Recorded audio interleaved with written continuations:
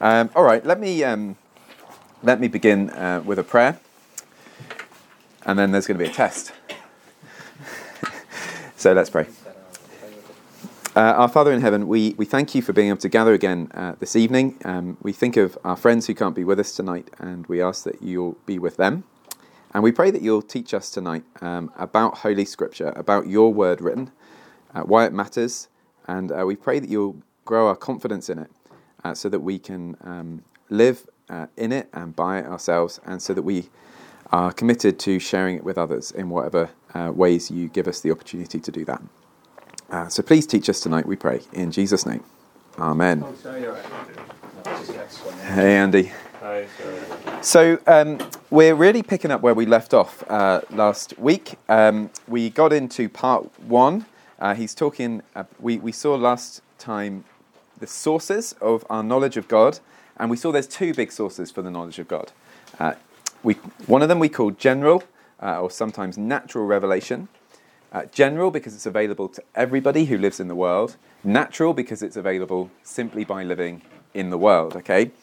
And then special revelation, or supernatural revelation. It's called special because it comes specifically to God's people. And it's called supernatural revelation because it's revealed supernaturally by God. And it often reveals supernatural things that we could never know by simply looking at the world. So my quick test is, what purpose does sort of general or natural revelation have? You know, what's the point of it? What's it good for?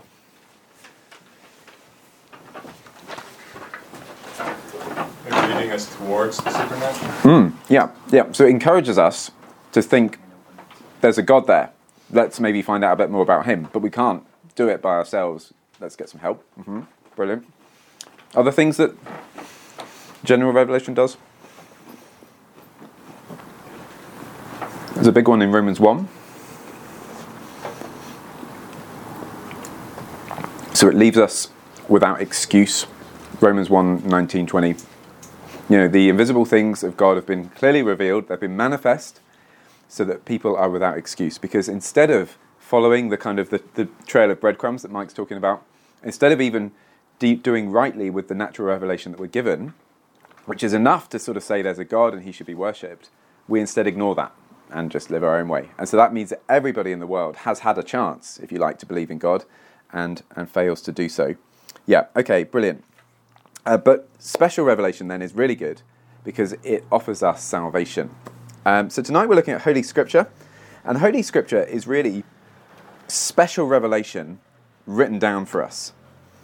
So when we're talking about Scripture, that's really a general word that just means a writing. So it's scripted, it's a writing. So we want to say Holy Scripture probably, because that means it's God's writing, it's holy writing.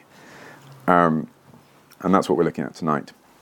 Now, to kind of really get going tonight, I've got three big areas I want to look at, kind of draw out and focus on tonight.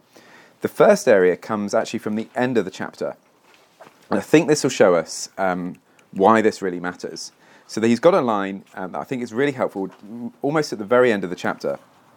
Hammond says, no words, this is page 40, no words can too strongly express the importance of securing beyond doubt the unsuperseded authority of the sacred scriptures, the Holy Scriptures, in all religious discussions, whether of doctrine, as of teaching, or of practice, what we do. Okay, so he says we cannot put this too strongly enough. We need to be really clear, as people who are growing in our faith, that the authority of Scripture in all religious discussions is unsuperseded. It's number one. It cannot be beaten. Okay, and what he's saying there, this idea that Scripture is the ultimate authority, that's so important that it's got a Latin word for it, a Latin phrase. It's called sola scriptura. So we're saying that Scripture alone, sola scriptura, is the only authority ultimately in our faith and in what we do as Christians. That's a principle that kind of came out of the Reformation. That's kind of when it was most clearly established, although it's all the way through the church. But it was very much recovered and celebrated at the Reformation. And it's still one of I'd say the two biggest things that really divides Protestants, evangelical Christians, from the Roman Catholic Church today. The Roman Catholic Church would not believe in sola scriptura, but we do. And to kind of unpack this a little bit more, I want to come back to an idea that I actually had to leave out of last month's material that he kind of had in the first section, and he comes back to it again in this one. And he talks about three courts of appeal that you might refer to. It's the Bible, reason, and kind of tradition. And I think that's really helpful, but I want to add a fourth potential court of appeal as well. And they're summarised for us in that Brie diagram. So you see those letters spelled Brie. So you can kind of think of this as a sort of a circle of a cheese, of Brie, if that's helpful to you. And there's kind of four segments in the circle of cheese. So you've got Bible, obviously, that's going to be a source of authority for what we believe and what we do as Christians. You've also got reason, that's the R, what we think, how we can kind of logically work out what should be true. And that's going to be important because God's given us minds to think. We've also got I, institution. That's talking about the institution of the church. We could think about church tradition as it's handed on to us, particularly in the creeds and confessions of faith. And then we've got E, that's the one I want to add, and that's for experience. So we often shape, don't we, what we believe based on what we've experienced ourselves. And that's perhaps particularly a modern kind of one. Now, what I want to say about this is we use all of these for sources of authority to work out what we believe. And that's good. So God's given us minds, God's given us the church, right?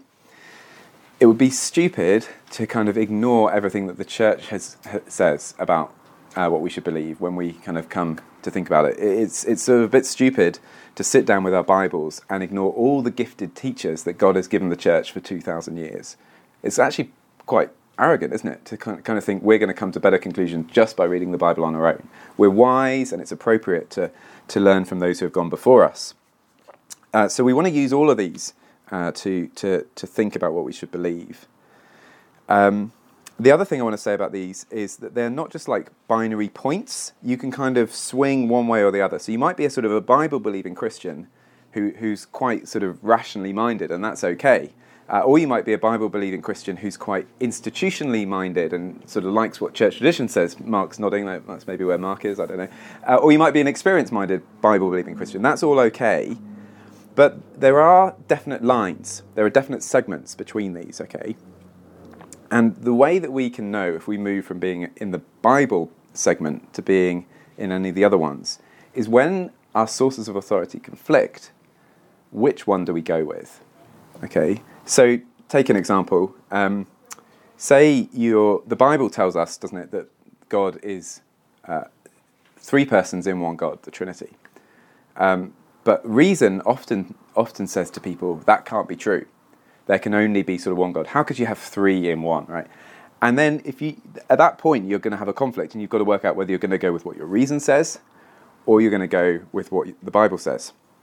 So if you've heard of the non-subscribing Presbyterian Church, a lot of those have gone with what reason says about that, and they believe that there's only one God rather than being three persons in one God. So they don't subscribe to the kind of the creeds and the confession of faith, and they've just said we're going to put our reason ahead of what the Bible says and what the church has traditionally taught.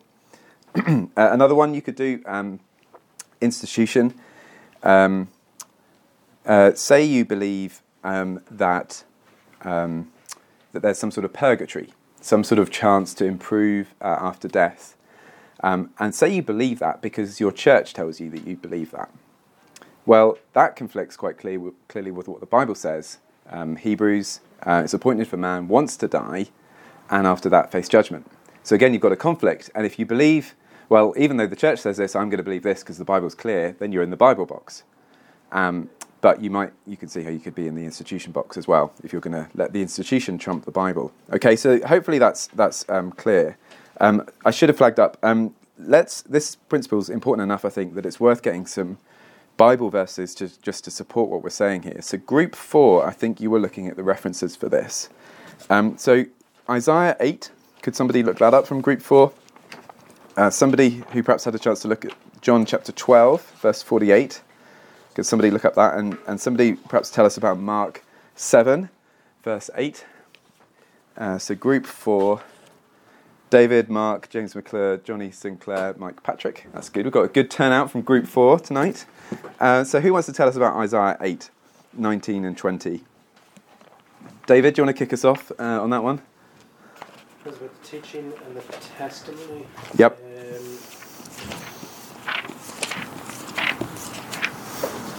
And when they say to you, inquire of the mediums and the necromancers who chirp and mutter, should not have people inquire of their God? Should they inquire of the dead on behalf of the living? To the teaching and to the testimony, if they will not speak according to this word, it is because they have no dawn. Yeah, brilliant. Okay, so lots of kind of religious ideas in Isaiah's day, and Isaiah just says, to the teaching and to the testimony, to God's word. If people won't speak according to what God's word says, they've got no dawn, they've got no light from God, they've got no understanding. It's Bible, Bible. Okay, John 12:48. Can someone help us with that?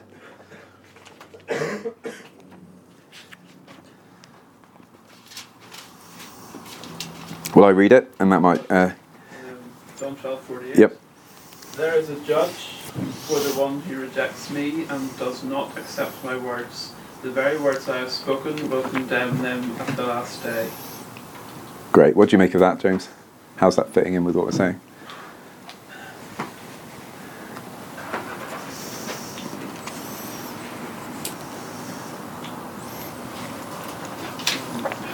So it's not directly about Scripture, is it? No. But there's this idea of Jesus' words can judge people. Okay, so if Scripture is Jesus' words, and we'll get onto that, then they can act as a judge. They're the kind of the final arbiter of everything. If we haven't believed them, then we're going to be judged by them. Mark 7, and I think perhaps particularly verse 8. Could someone read verse 8 of Mark 7?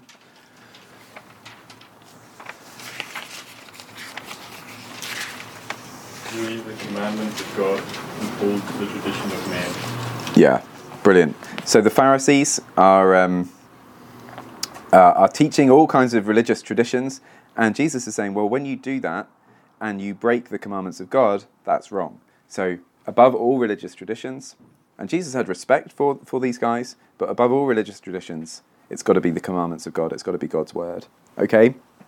So that's just a few verses kind of illustrating that the Bible box has got to stay the top box for us.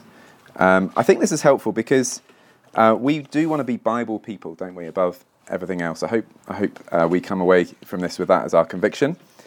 And I think this is helpful as well because sometimes we look at the church and we see so many divisions and we think, what's gone wrong? And he kind of pointed to this in last month's material. A big reason that there's so many divisions in the church is not because everyone's reading the Bible and just coming to different conclusions. They're actually reading the Bible through different lenses, and some people are trumping the Bible with what their institution says, and other people are trumping it with what their reason says, okay, or what their experience says. And that's a big part, I would say, of why we have the major divisions between the churches today. Yeah. So I have a very good friend who's a Catholic, and we've had this sort of discussion, but he always says, well, the church is full of people who've studied the scriptures for years, and if we just let everybody read the Bible, and it's just a recipe for theological chaos, and that, you know, everyone's interpretation will not be exactly the same, and therefore we need a central authority to tell us what's important and what's true, and that we should follow that. That's everyone picked that up. I'm sure that was very clearly phrased, Mark. Thank you. Just to give an initial thought about that, and then we'll keep going, but we can chat more. Got a lot of sympathy with that argument. I think we do want to give a lot of time to church tradition. You know, if the whole consensus of the church is saying something, and you in your study have come up to a different conclusion, you're probably going to be wrong, and the whole church is probably going to be right. So, but the idea then of the problem is tradition then is conflicting itself, right? So then the Roman Catholic sort of has to say there has to be a kind of a key source of tradition, the magisterium, everybody who kind of says this is what the tradition really says. And I think ultimately we want to say, no, for a reason we'll get on to, God's word's clearer than that. We don't need a magisterium to arbitrate between tradition, because we think Scripture is clear enough that we'll agree on it if we're coming to it with God's help. That's one way I begin to address that. Okay, good. Let's move on then to the second big thing that I want to talk about, which is the canon of Holy Scripture. And the next two things, I think, are really going to help us to sort of see why we can be clear, when friends are asking the kind of question Mark's friend is asking, that we can be really clear that it is Scripture alone that is the final kind of decisive thing. So we need to think about two things. We need to think about what is Scripture, where it comes from, the canon of Scripture, and we need to think about the inspiration of Scripture. So firstly, then, the canon of Scripture. The canon, we're talking about, in this sense, we're just talking about all those books that are acknowledged as authentic, as Holy Scripture. So these 66 books and no others, we think, are Holy Scripture. You can see why that would be important. If we were reading one that wasn't actually from God, that would be a problem.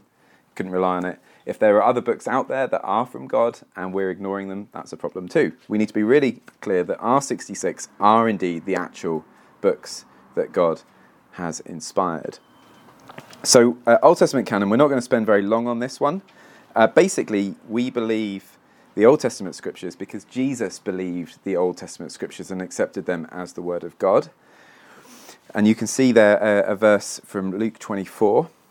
Jesus says, "Everything written about me in the law of Moses and the prophets and the Psalms must be fulfilled." Now he's pointing there to a kind of a threefold division in the Old Testament.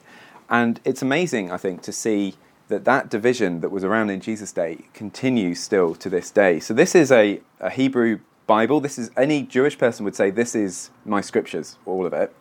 And you can see on the front cover that there are three words that are the title of this book. So they don't call it the Hebrew Scriptures, they call it the Torah, the Nevi'im, and the Ketuvim. The law, the prophets, and the writings, okay? So you can see clearly two of those are the same titles. The title for this third section, we call it the writings today, because it encompasses lots of different kind of writings. But the first section in the writings, and the biggest book in the writings, is the Psalms.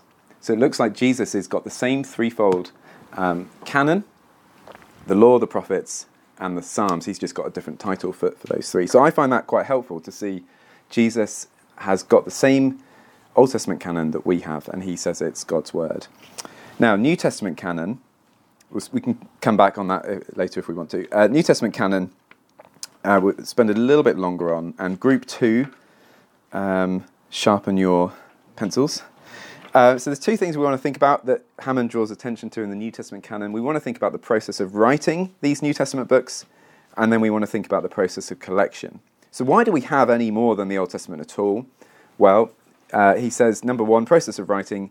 Jesus himself treated his words as on a par with Scripture. So he's speaking words that are God's words. So we heard that, didn't we, earlier from John 12. But then Jesus also extends that authority to his ambassadors, the apostles, whether by word of mouth, point 2, or by letter, point 3. So group 2 people, could somebody help us with John 13, verse 20, and then could somebody help us with 2 Thessalonians 2:15?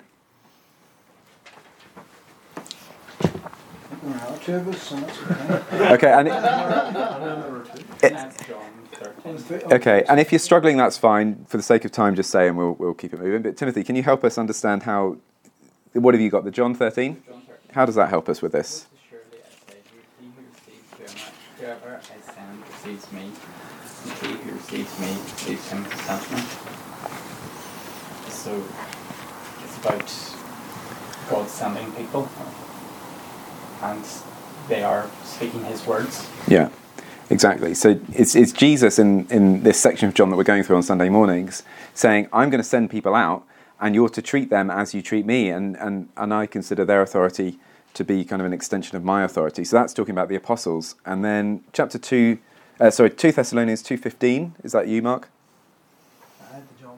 Oh. 2 Thessalonians 2:15.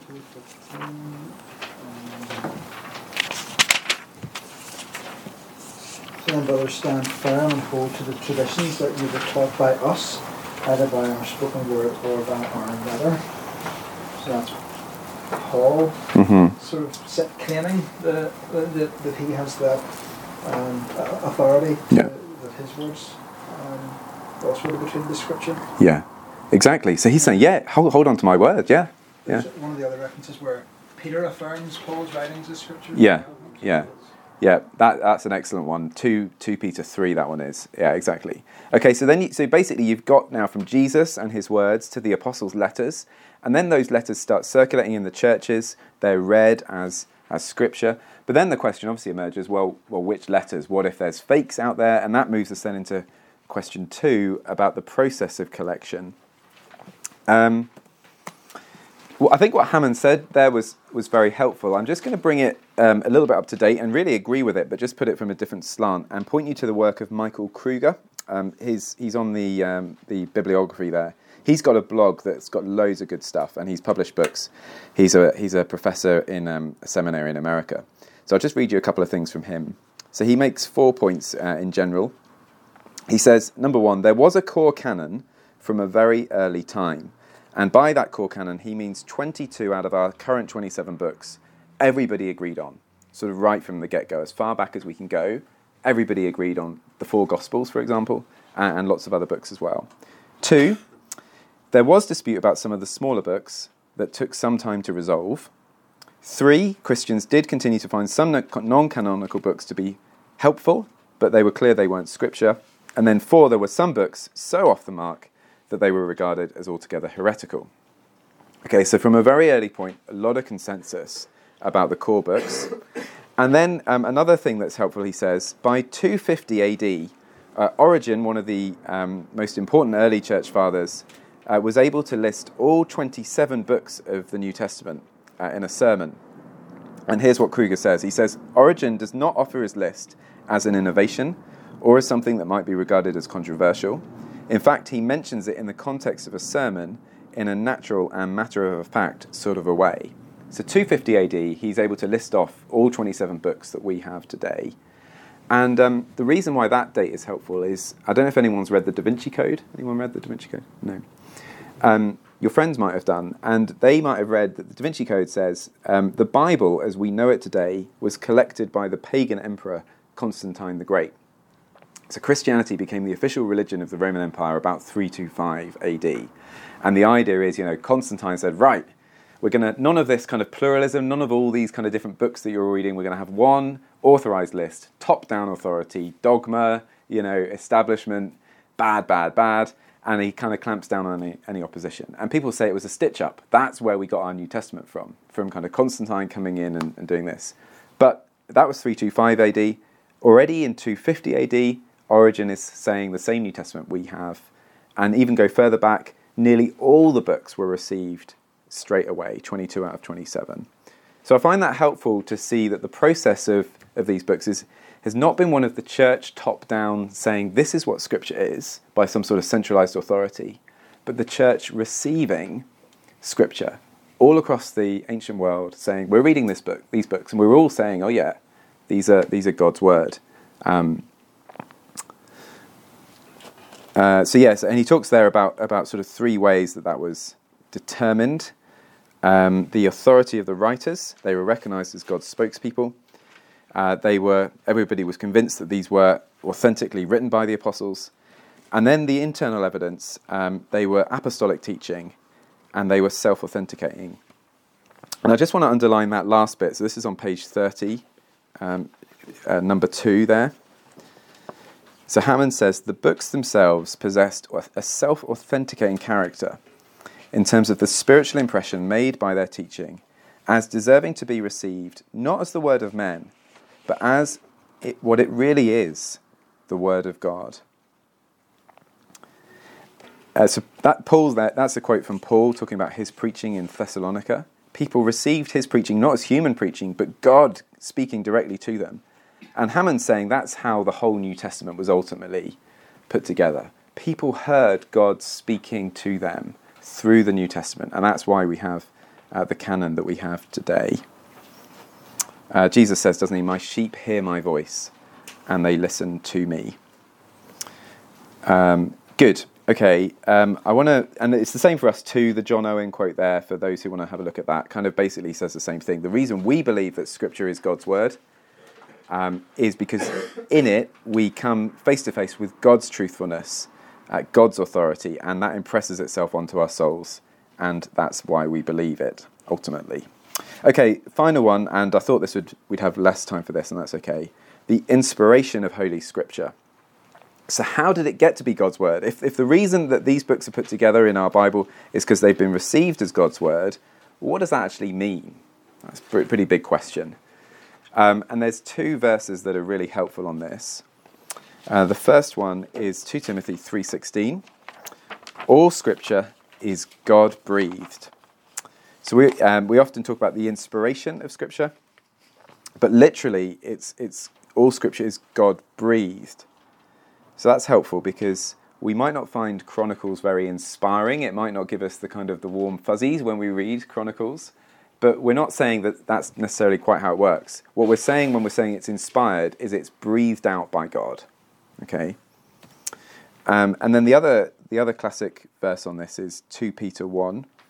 Men spoke from God as they were carried along by the Holy Spirit.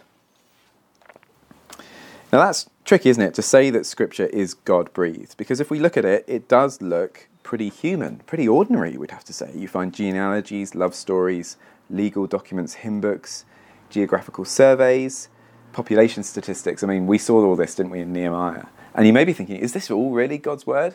Should we be reading it all out on a Sunday?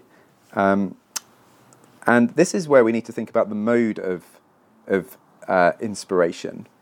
And that quote from Peter is really helpful. He says, men spoke from God. So Scripture is genuinely human. It's genuinely men speaking and writing down. And that means it comes with human personalities, human backgrounds, writing in different genres to different audiences, using different languages at different points in history. All of that humanness is definitely part and parcel of Scripture. We don't believe that God sort of just beamed down Scripture into a cave, which is what Muslims believe about the Quran. We believe that God inspired people to speak for him. But at the same time, it's also genuinely divine. Men spoke from God as they were carried along by the Holy Spirit. And again, this is not saying that God kind of necessarily just sort of took over people's minds and gave them a personality transplant. There's a quote there from Herman Bavinck, and he talks about this idea of organic inspiration. It's kind of sort of natural. It's kind of working with us as people.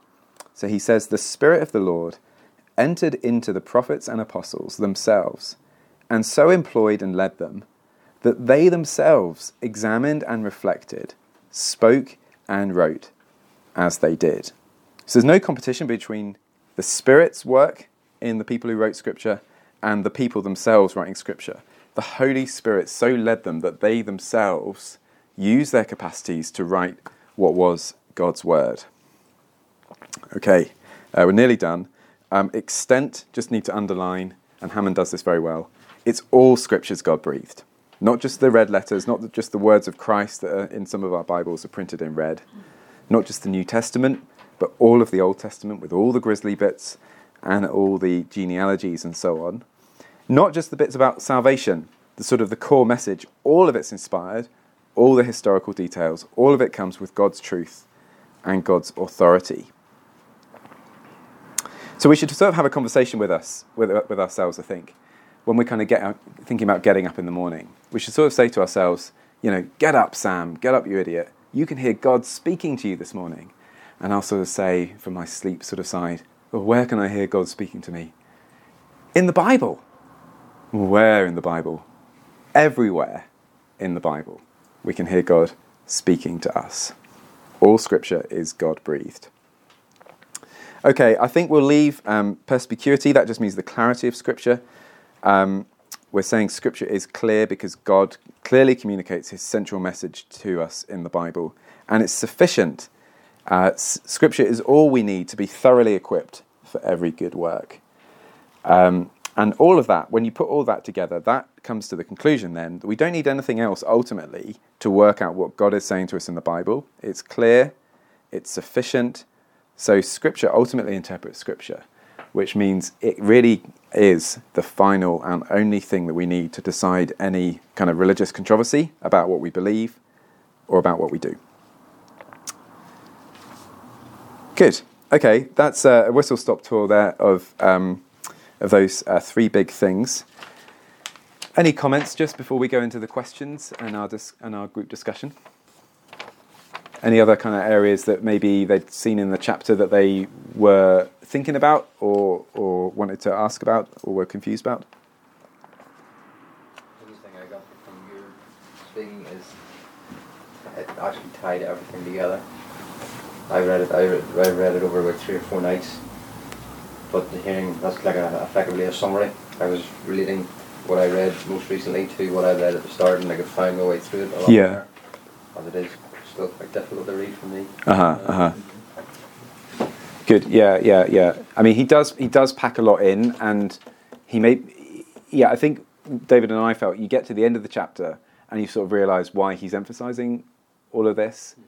And it is all interconnected, this. I think this is one of the reasons why it's good to do theology like this, because you realise what you understand about how it's inspired impacts what you understand about how it becomes to be in the canon. And if you go wrong in how it comes to be in the canon, you're going to go wrong in whether it can be the final authority. So all of these things kind of are like a jigsaw puzzle. You've got to put them together rightly, otherwise you'll go wrong. So hopefully that's what we can do in these sessions is take what he's doing and give an even more kind of compressed view of the kind of the big things. But yeah, it's. I mean, some of it's not the easiest to read, but hopefully he's giving us a good overview.